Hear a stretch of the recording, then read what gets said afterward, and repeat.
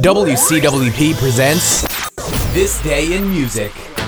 Welcome to This Day in Music, the 29th of January. Incredible might be an appropriate word today. In 1972, the triple album, The Concert for Bangladesh, went to number one on the UK album chart. Organized by George Harrison, it raised funds for war and famine victims in that area. Featured were Harrison, Ringo Starr, and Eric Clapton.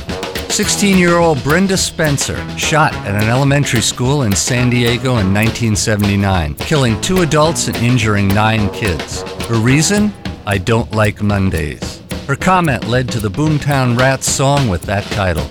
In 1983, the Australian band Men at Work accomplished all this simultaneously. Number 1 on the British and US singles chart with Down Under, and both album charts with Business as Usual. Wow. And that's it for This Day in Music.